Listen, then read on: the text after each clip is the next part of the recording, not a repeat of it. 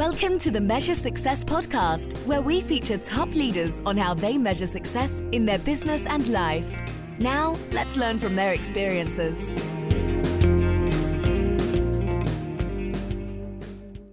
Carl J. Cox here. I'm the host of the Measure Success podcast, where I talk with top leaders about effective strategies that inspire success.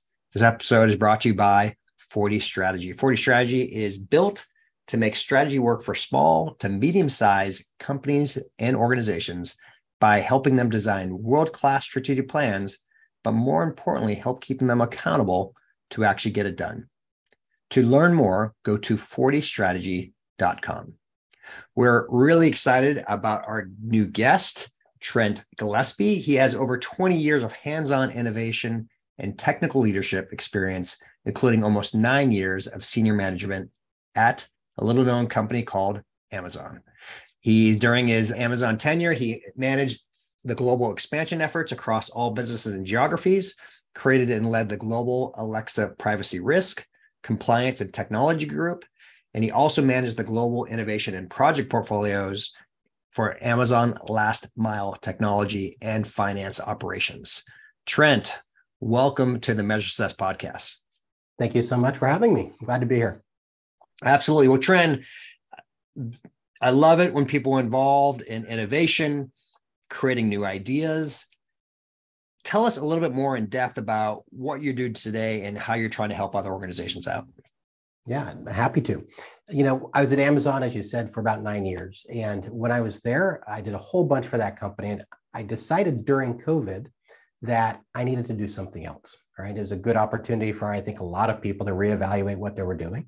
And I decided to leave and then figure out how I could take what I learned at Amazon around innovation to other people and organizations. Because ultimately, I believe that innovation is really one of the most valuable skills that anybody can learn. And I think in the kind of new era of technology and AI and cloud and robots and all these things, the only people that are going to succeed or maybe succeed most are those that know innovation. Of course, as leaders, that means you need to know it. You need to build organizations for it to be successful.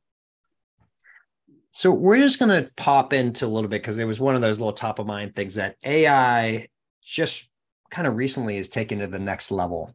So for those in the audience who perhaps are not AI experts, from a layman term perspective, what has changed in AI most recently, and why is that poised to really change the way how businesses are working together? Well, a really great question. Now, I'm not an AI expert, just to be clear. I really have used it for years. I mean, of course, Amazon is huge in AI, in Alexa, very much based on machine learning, AI, just across the board. But I was not the guy that built AI, but I had to manage programs, projects that used it. Certainly, I'm aware of it. And what I'm really looking for is how it's going to change things in the future. To answer your question, what's changed recently? ChatGPT came out. Right? And this is generative AI. Now, people that don't know what this means, ultimately, it means that generative AI is able to ultimately predict what the next word in something is going to be.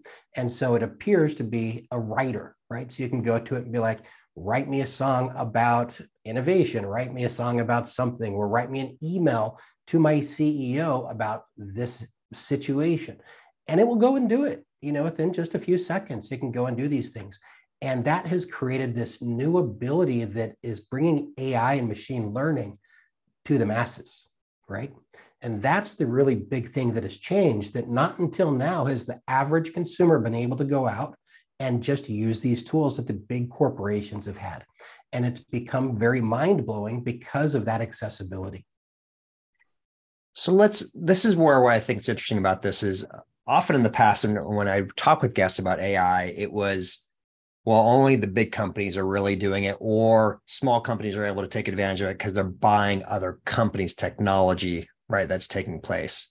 Mm-hmm. So how do you foresee these examples, right? Where perhaps I'll try to use an example here, a small to medium-sized manufacturer, right, is working and they have a West Coast customer base that they're selling their products towards.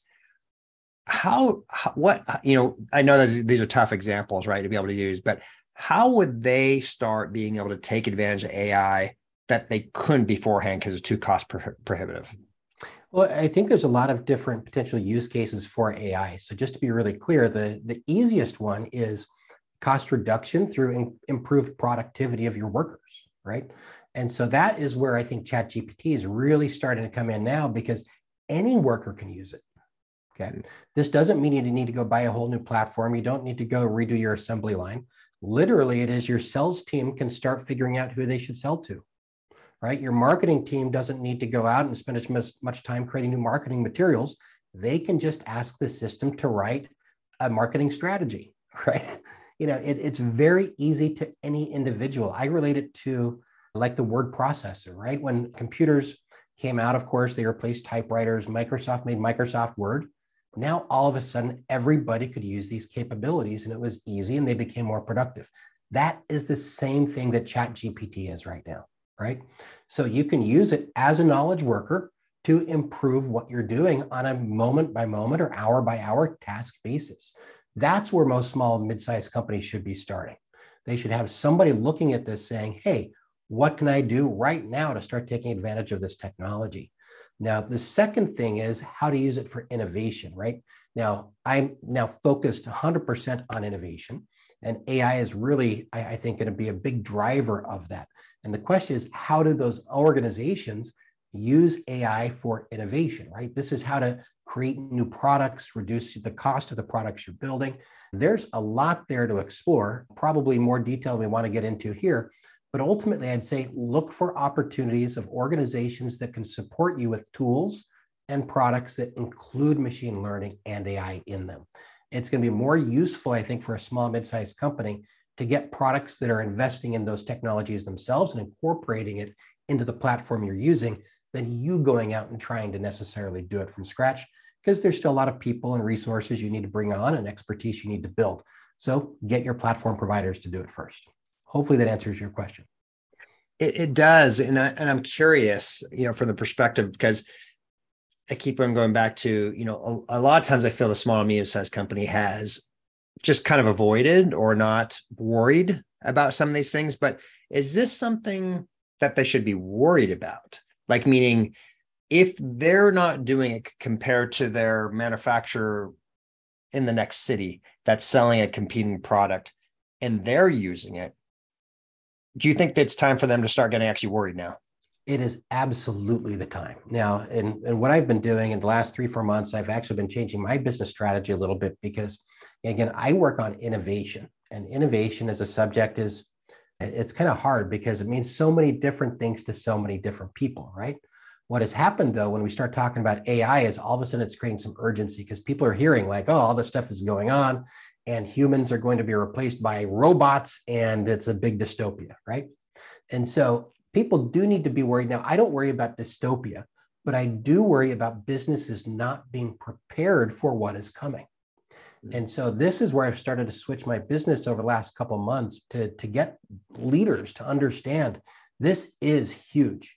It is here and you need to move quickly because, in my opinion, there's never been this much change about to occur that's impacted businesses as will occur in the next 5 years.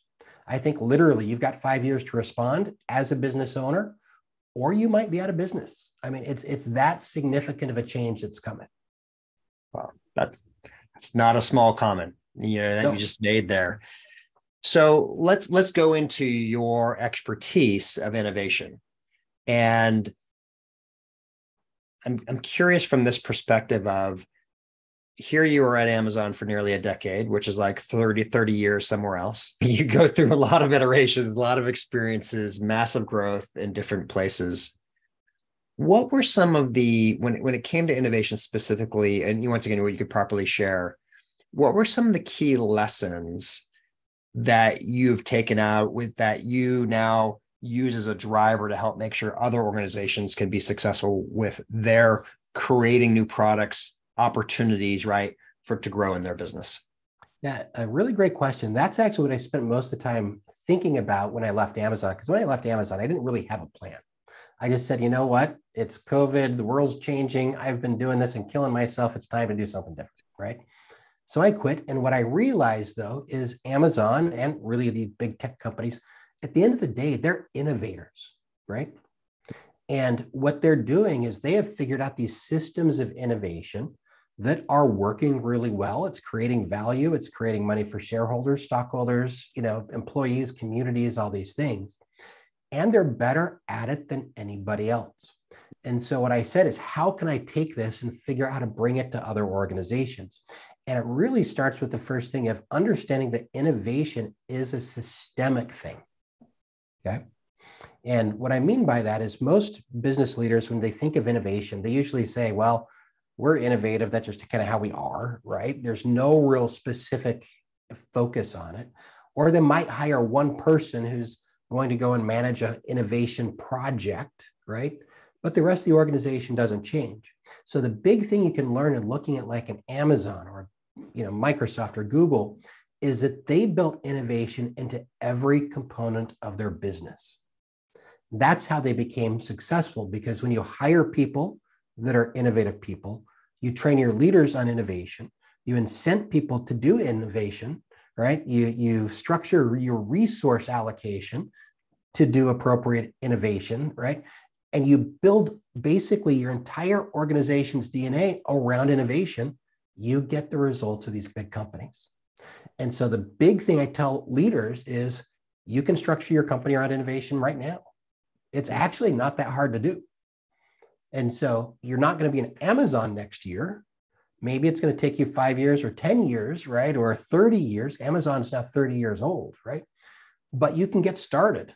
But you have to start with understanding what innovation is and then building your own innovation system at your organization to take advantage of it. So Trent, one of the most interesting books there is called Innovator's Dilemma by Clayton Christensen, where he talks about the concept of where organizations are trying to create disruptive technologies. And as a result, sometimes they don't want to continue to move forward because it's cannibalizing their existing sales and existing operations, right? So people are a bit afraid to actually take new challenges with what they're doing. What is your perspective on why organizations are or are not taking innovation? Yeah, well, it's a really great question. Clayton Christensen is awesome. I love him. He's really been one of the most notable people in this space and setting innovation theory for years. I think the first thing is to separate disruptive innovation from sustainable innovation, right? And so disruption is when people are, I think, really asking the question you asked, like, how do we go out and get our whole organization to think about this new thing that's going to cannibalize our business, or who is going to disrupt us as an organization, right? And it's a super important thing to think about. But I actually think more about organizations needing to first get good at sustaining innovation. And sustaining innovation, what that is how can you just make incremental improvements every day that move you further to what your goals are? How do you get better every day in every position for every task that you're working on? And that is actually where most organizations make the majority of their innovation, right? Even Amazon, I manage tons of projects there, global projects, and I estimate half their projects failed, and it came down even worse for disruptive projects. They actually suck at disruptive projects. Okay, things like Amazon Fire Phone, there's been a number over the years where they've just canceled and shut them down altogether. There was Amazon Local, which was the Groupon competitor. There's been a bunch of these things. They don't do very good at it because what Amazon's core strength is the continual improvement. Okay, and they have built a more than $1 trillion company through those incremental improvements. So in that example of your leaders trying to figure out how to reorient their organization, I'd say first, don't worry about jumping to a disruptive innovation. Start with figuring out how you can get your company to just do well on its incremental stuff every single day. That gets your flywheel spinning very fast, like in the Good to Great book behind you there, right? You got a flywheel, you make changes, you put an extra spin in it every single day, your company will grow. And then you start to also work on disruptive opportunities. And that together will make you really successful. Going along the same concepts from Clayton Christensen is a challenge of, and I've run into this with other companies, with small, medium-sized companies, where everyone's incentive is tied to the thing that's making them money, right? It's their baby. It's their core concept. It's what they've been doing for 10 years. They're a leader in their respective micro industry that they're involved with. And so then somebody comes in with an innovative idea, and their concern is, hey, that's not what's making us money. That's not what's bringing us our bonuses. That's not what's creating, my salary increase for the next year. How do you create a culture and environment that will embrace innovation, whether it be continuous improvement or new products, so they don't feel like it's threatening their take-home pay? Interesting. Most people, when I talk about this, they don't really talk about it in the terms of threatening their take-home pay as much. But I think the direct answer is change your incentive program to reward them for those types of activities, right? A lot of incentive programs are rewarding that wrong long-term behavior because they say, hey, you'll get a bonus for delivering a project next month, or by hitting your target next quarter, or whatever it is. And I've been guilty of this in the past as well. For when I have an incentive to deliver something this month or this year, I'm going to do whatever I can to get the incentive, even if it means a lesser quality product. Okay, a lesser quality change, or whatever manipulation I need to do to try and get that because it serves me personally, right? And so the incentive change is, how can you actually change people to think longer term? And I use Amazon a lot because I think it's a great model. Not to say everybody should follow everything at all. It's not perfect, but they think in 5 to 7 year terms. Okay. They give stock as the significant part of your compensation because they want you invested in long-term success of the organization, not what is going to happen this year. Okay. And I don't know if people know this, and it's just changed recently in the last year, but it used to be that Amazon leaders could only make $160,000 per year in cash. Wow. And it had been that way for 20 years, I think. Last year, they decided to change it for the first time in ages, right? And so now it's a little bit more flexible due to the economy and whatnot. But even to the highest levels, that's the most you would make on an annual basis, right? Everything else was tied to your long-term performance, right? And the performance of the company. So that's one extreme of how you can change incentives from a compensation perspective, but there's certainly other things you can do, right? And you've got to just change those incentives to make it happen. No, I love that. I love that. I bet people who are listening right now going, wow, because often we'll hear the case of, oh, we need to just keep on throwing money right at something. But if we create, once again, incentives are to match the long term, whether there be equity or not. So let's say you have a privately held company, you have a single owner, but they have lots of employees, right? And they aren't, and I know you're not necessarily an expert in long-term compensation, but I'm kind of curious, what type of thing would you consider where they're not planning to give up any equity, right? But they want to create a way where people are going to be more interested in that long-term perspective.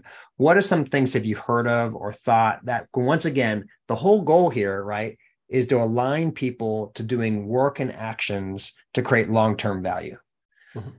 Yeah, certainly I think about the cash compensation first, right? So profit sharing, of course, that's going to go down to fixed wages, but I think there's something around setting different goals, right, for the organization. Most importantly, and I think this becomes a little bit about why the business exists, but what is the mission of the business, right? And is this something that employees are enthusiastic to support because it's a bigger impact, right? Not just putting money into the owner's pocket, right? And if you can demonstrate that there's really a good purpose that employees can get behind, they will see that as long-term investment, right? So I think there's a number of things that can do. Again, I'm not like a compensation specialist or anything, but you can incentivize people, right? There's a lot of different ways to do it. It's not the only way that you make this happen, because I think it actually starts with first hiring the right people, right? I talk to government groups, and this is a particular challenge that comes up when I do, because, they don't, from my knowledge, I mean, I worked at the Postal Service like 25 some odd years ago in high school, so I can't really say, but I would say, aren't assumed to hire people based on the capability of innovation, right? And so when you hire people and you're not looking for how well they can be innovative, the result is your workforce is going to not be as innovative. That's it. And so as a leader, the first thing is, when you're hiring somebody, get in the hiring process, get with HR and whoever else, and figure out what questions can you ask that will reveal if these people are going to be innovative? Okay, so that leads to an interesting question, right? So we do Gallup Strengths Finder, right, to help understand whether people potentially have these type of strengths and talents naturally. When you're, how are you discovering, right, that somebody has, from your questions that you recommend, that they're going to actually find somebody who has quote unquote creative talent? And then also, perhaps this is a secondary question, the willingness to get through the challenges, right? To get from something in the innovation, ideation down to execution. Yeah, I go back to Amazon as a model because I think it's worked so well, right? And Amazon's interview questions are online. You can go and look at them. You can download them. You can go through the training. It's all available, right? And so Amazon will ask a question like, hey, tell me a time where you went the extra mile to solve a problem for a customer. Okay. And that's a really great question because you get an example of this person's behavior, how they think about things, how they identified that it was an issue, why they thought, or if they thought it was important to solve it for the customer, right? It shows the problem-solving ability that person had, their ability to execute it, their ownership ability, right? In just that one question, right? And so when you go to Amazon through an interview process, they don't ask you about your resume, okay? You don't go down and say, hey, tell me what you did at this job, right? It is, tell me what you did in this scenario. And after they go through this and you get questioned from, whoever's in the interview loop, it is typically a panel environment. They get together and people will vote and say, yes, this person's got the capabilities or not. And they're all designed ultimately around innovation. One of them specifically for innovation, but they look at this from all different aspects: ownership, customer obsession, et cetera. So there's a lot of ways you can start asking questions that way. That's good. That's great. Great suggestion. Is this just basically you can go directly on Amazon's website, or how is that information found? It is not on Amazon's website, but it is out there. You can probably just Google, Amazon interview questions, and you'll probably get just a ton of hits, right? I mean, there's been so many thousands upon thousands of people that have gone through these and been asked these questions. They're out there, guaranteed. So now I'm curious about you as you are working with organizations and helping to help them become successful in your own business. How are you going to be measuring success when you're working with them? With my own business, well, let's see. How am I working with the client to measure their success, or how do I consider success of myself in that engagement? Let's go with the latter in that case. So from yourself, how are you going to be measuring success in your own business? And then I'm curious how you're going to be measuring success with your clients as well. Yeah. Okay. I'll try and answer that. So in my own business, as I said, I left Amazon only about 18 months or so ago. So I'm still setting up my business. But ultimately for me, what I find to be my measurement of success in business is, am I having an impact? And am I enjoying what I'm doing? Right. And this is different than I used to think because, over my entire career, I've been in technology for ages. My goal was pretty simply cash compensation, right? Financial reward. That's what changed when I left during COVID, because I said, you know what? I've been pursuing this for years. I've done these things at Amazon. I've impacted people and how they get deliveries or Alexa or whatever across the globe. I want something more. And so that means, how can I help people and have an impact? And since I think that innovation is so critical and there's so much in the future that's going to be impacting people and organizations, I figure what I can make the most impact at is helping them learn these skills, right? And so if I'm doing it, be it talking to students or governments or executives or whoever, I measure it by how impactful can I be? Am I increasing that every month? And am I enjoying what I'm doing? And that's pretty much it, right? Of course, I need to make a living. And so there's some cash in there somewhere, but that's not the primary thing at all. I make way less now than I did when I was at Amazon. Okay. And so then now let's go to the client side. How are you going to be, you hear from kind of beginning to end, how are you going to be measuring success with working with, whether you're speaking or impact? I know that's part of what you're saying, but how are you going to be measuring that impact with potential clients or existing clients that you have? Yeah, I think it is helping them meet their goals and grow generally, right? Now that applies differently. I did let's see, since I mentioned it a minute ago, I did a big presentation for executives in government. Okay. And it all was about innovation. And I followed up with a sponsor a couple of weeks afterward, and just to kind of do the post speaking, feedback and whatnot. And he said, you know what, Trent, out of all the speakers we had that week, you were the only presentation that people have talked about once they came back to the office. And not only that, they now actually talk about it in regular conversations. They've brought it back to other employees. They talk about innovation, right? And so that is exactly what I want to hear, because people are taking it back. I mean, I go to conferences as well, and a lot of times it's kind of in one ear and out the other, right? So people taking it back, that's one thing. I've got a startup helping them get their funding, right? So they get their funding and they start that first step to grow. Large companies, are they able to actually show returns from their innovation program, right? I did a very large company. We benchmarked them against all these other large companies in their space and said, these are some key changes you probably should make. So after a year or 2 years, did they make the changes? And have they seen the positive results, right? And so that measurement's going to change depending on the exact nature of each engagement, because every customer is in a different spot, right, when it comes to innovation. Perfect.